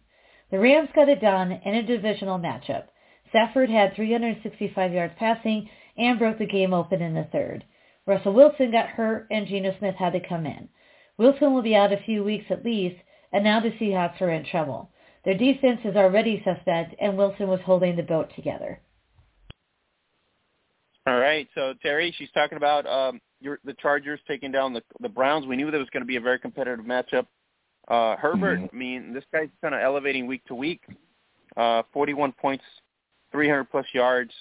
So I know that's not what you wanted to hear, but, in terms of the football analyst, this kid's kind of evolving week to week. Well, yeah, I mean, I'm a big fan of Herbert. I knew it was going to be a good game. Obviously, I'm disappointed in the result. But what I noticed about the Chargers, especially since I watched that game in its entirety, is the way that they've structured their team is very interesting to me. Because if you look at like the size of all their players, it's like literally a whole bunch of tall guys and Austin Eckler on offense, and it's a well-oiled machine. So you have a 6'6" quarterback. I think Mike Williams is 6'4". I think Jared Cook is 6'5", and then Keenan Allen is 6'2". So you have all these tall guys. So like, just imagine a whole bunch of monsters. You know what I mean? They can see over everybody playing catch, and then you have Austin Eckler between the tackles that people have a hard time keeping track of. So I mean, they just have a really smart system. Their coach is a really good young coach. It was super annoying as a Browns fan. Like, they kept on going for it on a 4th down, converting it. So our defense was like, doing their job, getting them, stopping them in 3 downs, and then they would just go for it on 4th down and get it, whether it's 4th and 7. There was a time, Oscar, where they went for it on 4th, I think it was 4th and 7, on like their own 20-something yard line. Like, it defied logic. I think the Browns were up like 17-3 or something. We were up by 2 scores. And they were in their own territory, up, and it was 4th and long, and they went for it. And, of course, they converted it. But it just like, I don't know, man.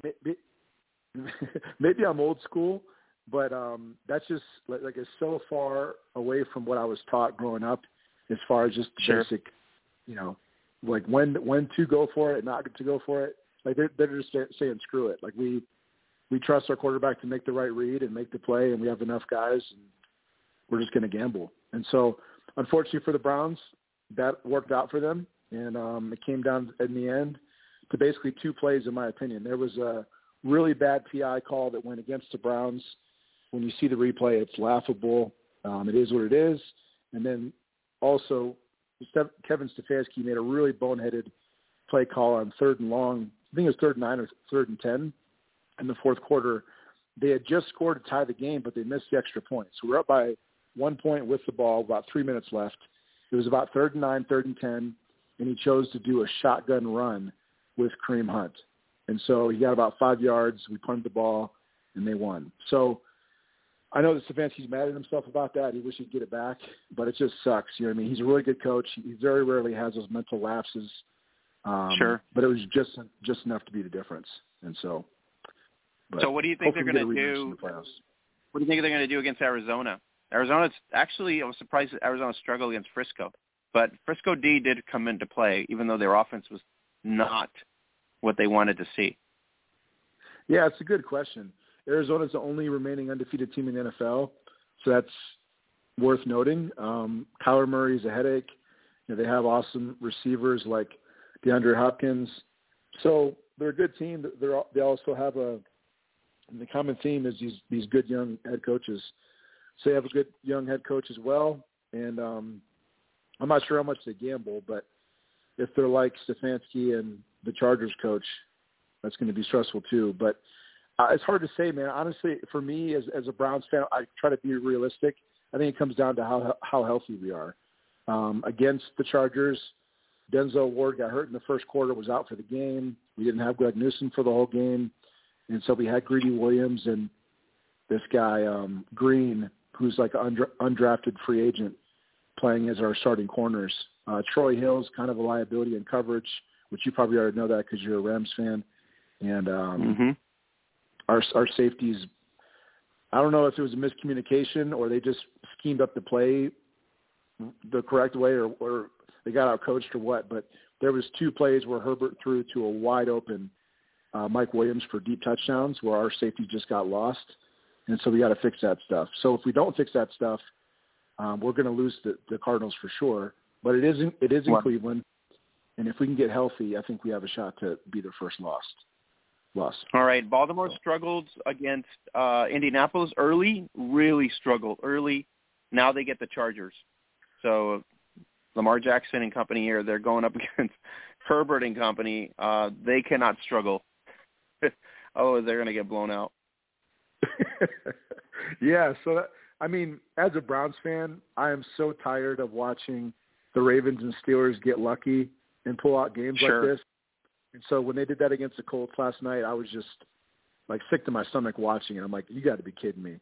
Like the game was essentially over. You know what I mean? Like the Colts had this huge lead. No, it was done.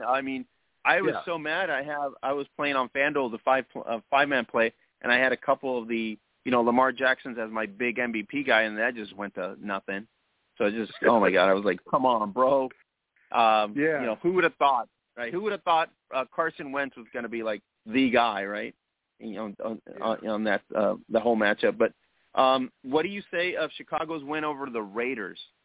Surprising, because the Raiders were like, okay, they're on a roll, but all of a sudden Justin Fields, if this kid gets a little bit more comfortable, he's going up against this coming weekend. He's going up against Rodgers. Yeah, so I would say that the first thing is momentum's real. So if the Bears have momentum from getting a couple wins with Justin Fields, that is a real thing. But I would say it's hard to say because without watching the game, I was told that the Raiders played flat and uninspired football most of the game. I don't know what to attribute that to, right? I don't know if it was related to Gruden. I don't know if they just had a down game or, who knows. But what I do know is the Bears have a good defense because the Browns already played the Bears, so I can speak for that. So the Bears have a good defense, and, they probably made it difficult for Carr and company. And if they weren't on, then that was enough for them to pull it out. It was a close game. It wasn't like they blew them out or anything. But, sure. It's just hard to know what to attribute it to. You know what I mean? Yeah. for Week 6, and then we'll finish up Week 6 before we get out of here. Let's go with Holly here. Here are my top matchups to watch out for in Week 6 of the NFL. Packers at Bears. This is a big divisional matchup. This will be a test for Justin Fields and a measuring stick. Can he hang with Aaron Rodgers, and can the Bears slow down Devontae Adams? Chargers at Ravens. Huge AFC matchup. Herbert versus Lamar, two different styles. Ravens have to score early as they're not built to get into a shootout with the Chargers. A Chargers win here puts them in a really good spot. Cardinals at Browns. Arizona is still hot, but the matchup between Murray and the Browns D-line will be very interesting. This will probably be a wild ending. Raiders at Broncos. Both teams have fallen off the last couple of weeks. Which team can right the ship? This will also pay dividends in the division. Bills at Titans. You have a firepower of offense with the Bills versus an old-school offense with Henry and the Titans. The Titans will need to work on ball control to keep the ball out of the Bills' hands in order to pull this off. All right. So, Terry, she's alluding Buffalo for real at this point. I think Josh Allen and company, they've played a really good so far this season. They're going up against Tennessee, Tannehill. Henry, probably the only real weapon. Their defense, Tennessee's defense is not so, it's probably middle of the road. But, Buffalo takes down Kansas City 38-20.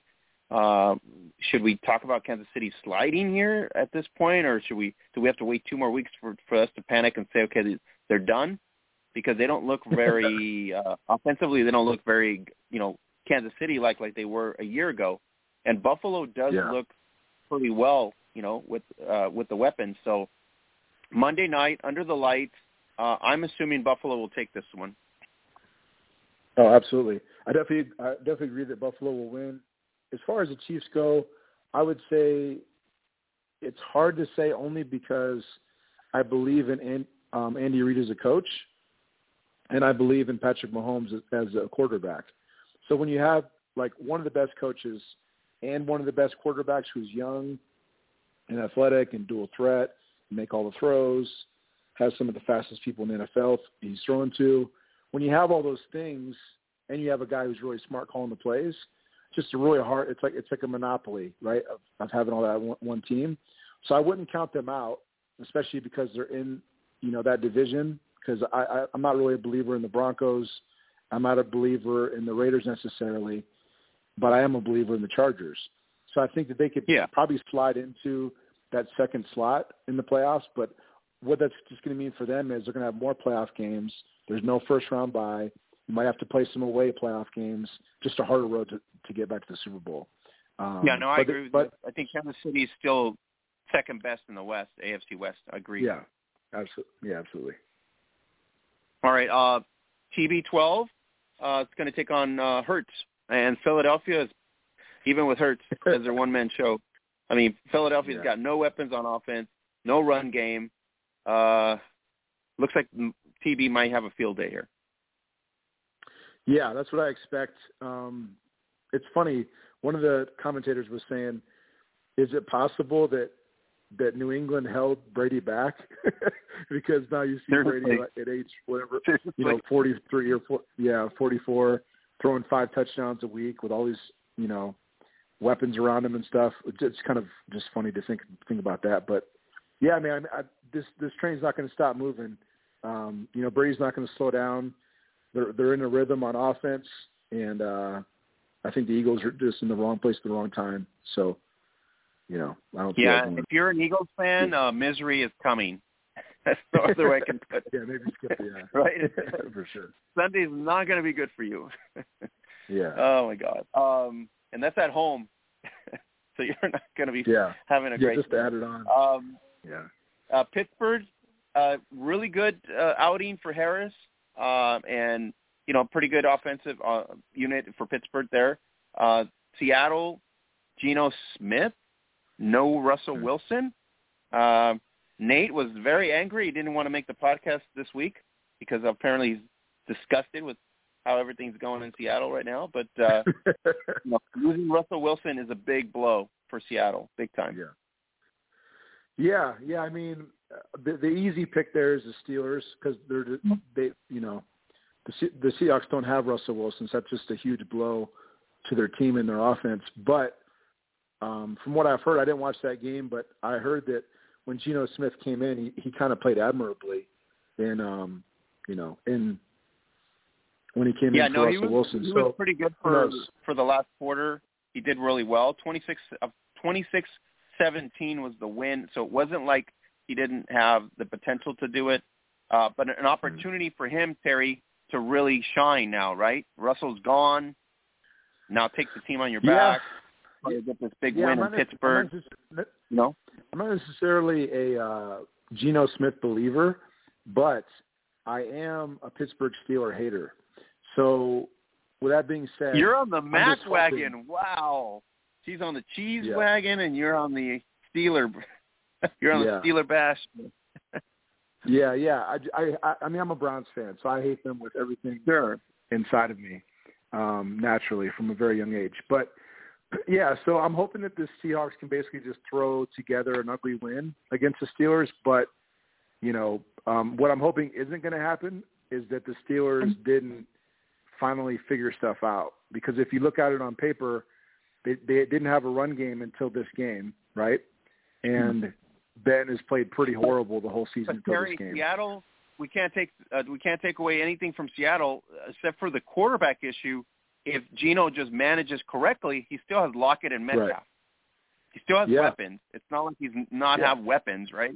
He's walking into probably a familiar system that he's been probably working with within the last year. So it's not like he's a rookie quarterback, but he does have weapons. Mm-hmm. So if used properly, Lockett and Metcalf, you never know. Like to your point. Yeah, I'm definitely hoping, but I guess we'll see. It'll be interesting, that's for sure. All right, so Thursday night, Tampa Bay, Philly. You can go to monkeyknifefight.com, get your $5 free play props out there, more or less. monkeyknifefight.com. Use the code NJF. Get started today. Sunday night, Seattle against Pittsburgh. Monday night, Buffalo against Tennessee. Check it out. Go to Monkey Knife Fight. It's what keeps us alive here on the podcast. Support our sponsor, monkeyknifefight.com. If you put in a $5 play, you win both of the props. You're going to get $15. If you put in a $30 play, you're going to get $90. If you're going to put a $300 play, if you're inclined enough, you're going to make about $900. So check it out, Monkey Knife Fight, code NJF to get started. All right, Ron, I want to thank Olivia Griswold for coming in here, the 2021 WNFC Defensive Player of the Year with the champion Texas Elite Spartans. So she's looking forward to participating on Team USA in the 2022 IFAB World Championships. If at this point they're slated for that fall. So it's going to be pretty cool. Terry, any other game? Dallas might get beat by New England. I don't know. Mac Jones, Dallas looks pretty decent, 4-1, but New England did play pretty tough against Tampa Bay, so we could have a surprise there. I know Mac would say no way, but you know how that goes. Yeah. Well, as you know, it's all about matchups, right? So football's not played on paper. So just because on paper Dallas seems like a much better team than New England, that doesn't mean necessarily that's the way the game's going to play out. And so you never know when, you have Bill Belichick calling the shots, who he's going to be able to beat or make it interesting. And so we'll see. But Dallas looks really good in my opinion. So I think I don't they're like scoring a lot of points on everybody. You know what I mean? And so it's like, I guess in theory, the Pats could slow them down, but easier said than done, man. I mean, with their two running backs and Dak throwing to the receivers, I mean, it's just tough to deal with. So. Oh yeah. And then before we get out, college football, we highlighted the weekend for college football. Number 3, Cincinnati will take on UCF. Number 12, Oklahoma State will be taking on Texas. 11, Kentucky will be taking on number 1, Georgia, probably the game that everybody's going to be watching there. Alabama against Mississippi State. That would be a prayer if Mississippi State actually get the chance to beat them down. Pretty sure Alabama's going to be very angry this coming week. Number 18, Arizona State against Utah. So pretty key games in college football as well. Thanks to Holly for breaking it down for us and giving us the rundown on both week 6 and week 7. So that's it, Terry. Appreciate you coming in and having us give us the insights on the NFL, the Gruden emails, and the international news. So been fun. I hope you've had fun coming on, and we keep it going. And next week it's going to be even more interesting given the college football shuffle. Yeah, absolutely, man. I appreciate you having me on as usual. Hopefully I didn't piss anybody off too much with my Gruden take. But, you know, I'm 40 years old now, and the older I get, the less I care about. You know, I have enough friends. I'm not running for office. And so, you know, if people want to be mad, they can be mad. But all I can do is just be true to myself. You're not running for office, Terry? What's going on with you? I'm not. How could you not be running for office? Yeah, there's no Lister 2024 coming. That's correct. Low profile. Say is, there's a lot of reaction, okay, but no research. That's usually what happens on social media, okay? A lot of quick reaction. Yeah. We're not used to waiting for facts anymore. We're just like, okay, that's what it said. Okay, we treat it as facts when in reality that's probably not the case. But you know, as they say before, be careful what you send when you send, right? Just make sure you read that over more than once. Put your thoughts in process. So the Gruden emails, we don't know what the ramifications will be going forward. That's all I got to say. My inclination is this guy's a fall guy. They had to figure out a way to get rid of this horrendous contract. I don't know who decided to do that. Mark Davis probably drunk or something. 10 years, $100 million. Gruden not worth the money. Okay, not even worth the money it was printed on. I'm sorry, just not worth the money. So idiotic move there, and maybe this whole thing salvaged his contract, gave him back his $60 million that apparently he wants back. So you know, there's a lot of things, a lot of scenarios, a lot of comments. I'm pretty sure getting them all over on the group boards as well, and all over your social media. So we gave you our opinions. Obviously, everybody's got an opinion, so you can go check it out on all the platforms, Yahoo Sports and Sporting News, and there's a lot of stuff there with different opinions. So Gruden out as Raider coach. We don't know what the Gruden email ramification for the NFL is going to be. So we'll keep tabs on it week to week coming next week. So hopefully we don't get another bombshell. We got Urban Meyer started this whole thing, and now we got John Gruden seconded here, so we don't know what's going to happen next. Dan Snyder, maybe. But for the absent Mackenzie Brooks, the absent Nate Ward, the absent Mark Simone, thanks to Terry Lister here for coming in and filling in for us. Thanks to Olivia Gerswell for giving us the interview time. And we'll catch you here for $3.95 as we head towards the big 400. Check it out next week. Subscribe on Apple, iHeart, and Spotify. Have a great night, everybody. All right, see ya.